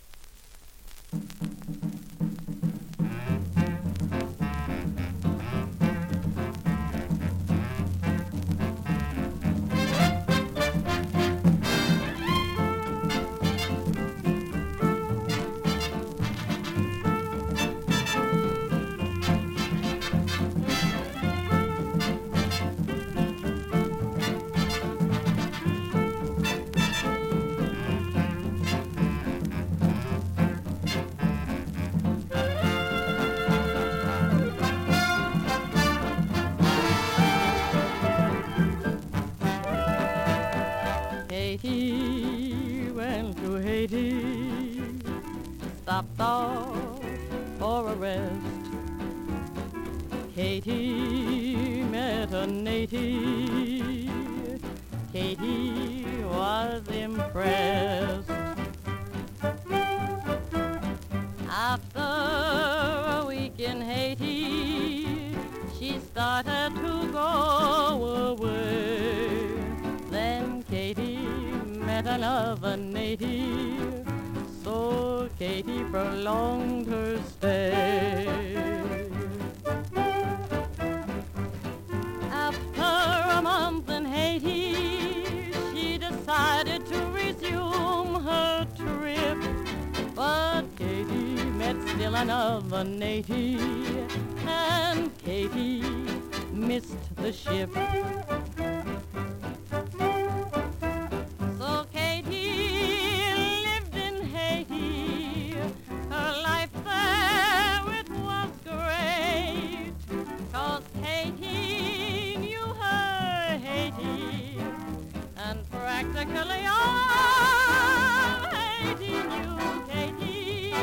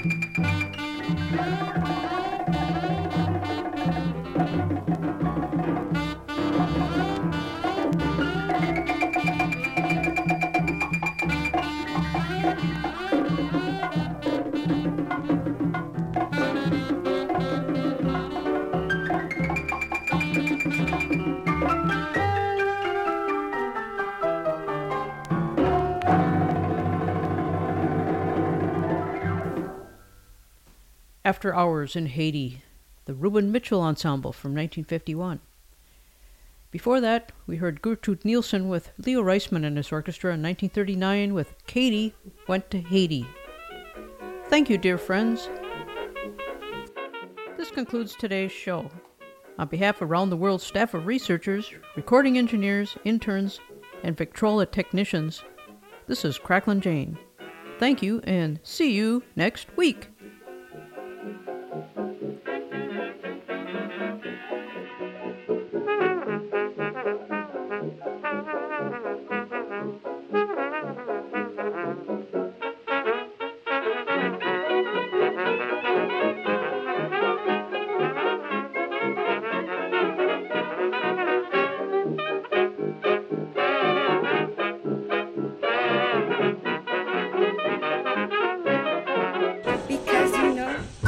This is Joan Loudon, aka The Bass Lady, inviting you to join me every Wednesday from 3 to 4:30 p.m. for The Bass Lady Presents, with a different weekly theme from jazz to Celtic, from Newgrass to New Orleans. It's always a mix of great music. That's every Wednesday from 3 to 4:30, with a repeat airing on Saturdays from 4 to 5:30 p.m. right here on 93.3 FM. WSHDLP, Eastport, Maine. I'm all about that bass. Hey, have I got a radio show for you. Bold Coasting comes at you twice a week. Thursday at 8, Sunday at 4, right here on WSHDLP in Eastport, Maine, 93.3 FM. On Bold Coasting, we don't just play the music, we like to talk about it a little bit too. It's music and commentary. It's a radio show with liner notes. You kids can ask your parents what that means.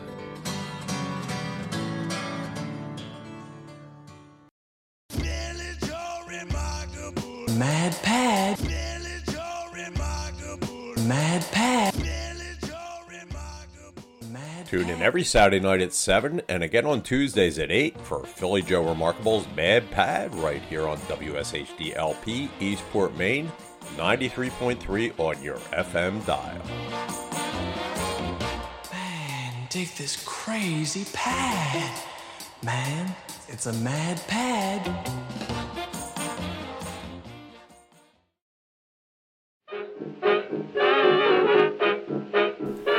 You're listening to WSHDLP Eastport, broadcasting from the hallowed hallways of Shedd High School. Tune in Mondays 4 to 6 p.m. for Around the World with your host, Cracklin' Jane, featuring historical 78 RPM recordings from around the world, plus radio dramas from the golden age of radio. If you missed the show, don't despair. There's a repeat broadcast on Fridays, 6 to 8 p.m., and if you miss that, just go to www.cracklinjane.com and download or stream the show at your leisure. Come on by Sam's Caffeine Cafe every Tuesday and Thursday morning from 8 until 10 a.m. I'm Sam, the proprietor. I keep all the tables clean. There are no sesame seeds on the floor, no schmutz from the night before, just good music. The first hour, a little bit softer, some Americana, folk, blues, a little bit of jazz. But by 9 o'clock, we are amped up on caffeine. We're playing up-tempo music all hour long. It's a grab bag. It's a fun place to hang out, and we would love to have you. We would. Please come by 93.3 WSHDLP, Eastport.